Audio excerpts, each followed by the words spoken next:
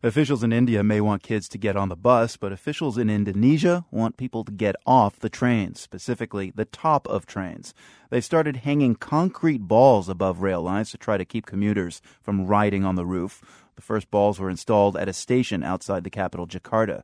The BBC's Karishma Vaswani is in Jakarta. She says the scheme is just the latest in an effort to get people off the tops of trains. They've sprayed the train carriages with paint. They've put oil on top of the carriages so they become far more slippery and it becomes quite difficult to stay on top. And they've even hired musicians to sing about personal safety at these train stations in an attempt to educate people that this is really quite dangerous and you could end up risking your life and limb by, getting on top of these trains and hitching a free ride. Of course, there's an economic incentive for them to get these passengers off the trains because when you're on top of a train, you're not paying for a ticket to get inside. And that's what they want to do. They want to get these passengers back inside the trains.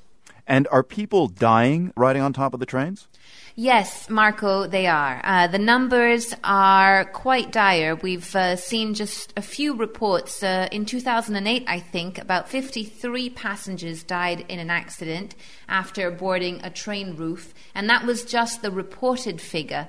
A lot of these deaths, as you can imagine, do go unreported because there's no way of telling often how many people actually get on top of these trains. As you can imagine, it's quite a fluid sort of arrangement. People hop on and sometimes they get spotted and then they hop off and sometimes they don't. Many of these people end up being electrocuted by power cables that are hanging along the train tracks and some just simply fall off. So it is a dangerous journey rather, but it's one that many commuters say they're willing to risk because of the various factors that they cite as why they choose to get on top of the trains in the first place.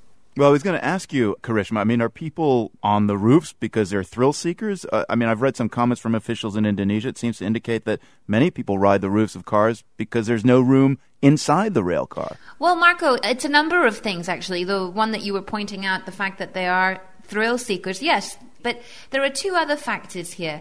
One is that these trains are usually extremely overcrowded. You try getting into a Jakarta train at rush hour, either in the morning or, late in the evening when people are headed home, and it's no fun, I've got to tell you.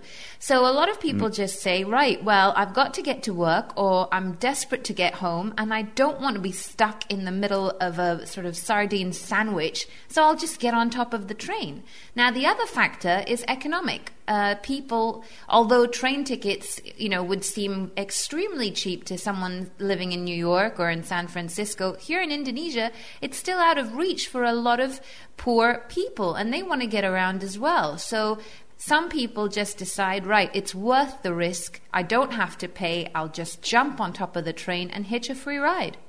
Why is the government just focusing on deterring people from rail surfing?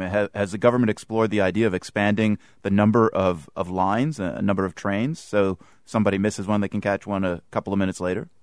Well, see, this is another huge issue in Indonesia, and you're absolutely right, Marco. Rather than just stopping these passengers from getting on top of the trains, they've really got to start looking at a long-term solution here. But Indonesia's infrastructure just isn't keeping up with the pace at which this country is growing. It's not just the railways, it's the ports, it's the roads, it's the airports. You can see signs of this overcrowding on Jakarta's streets almost every day. The tales of traffic jams here are infamous. And this is one of the major issues for the government as it tries to modernize the economy and the pace at which this country is growing. And for the infrastructure to keep up, Indonesia needs billions of dollars of investment. And it is trying to attract that from the international community. But I guess it's just not happening fast enough. The BBC's Karishma Vaswani in Jakarta. You can see a photo of the concrete balls to deter roof riders there at theworld.org.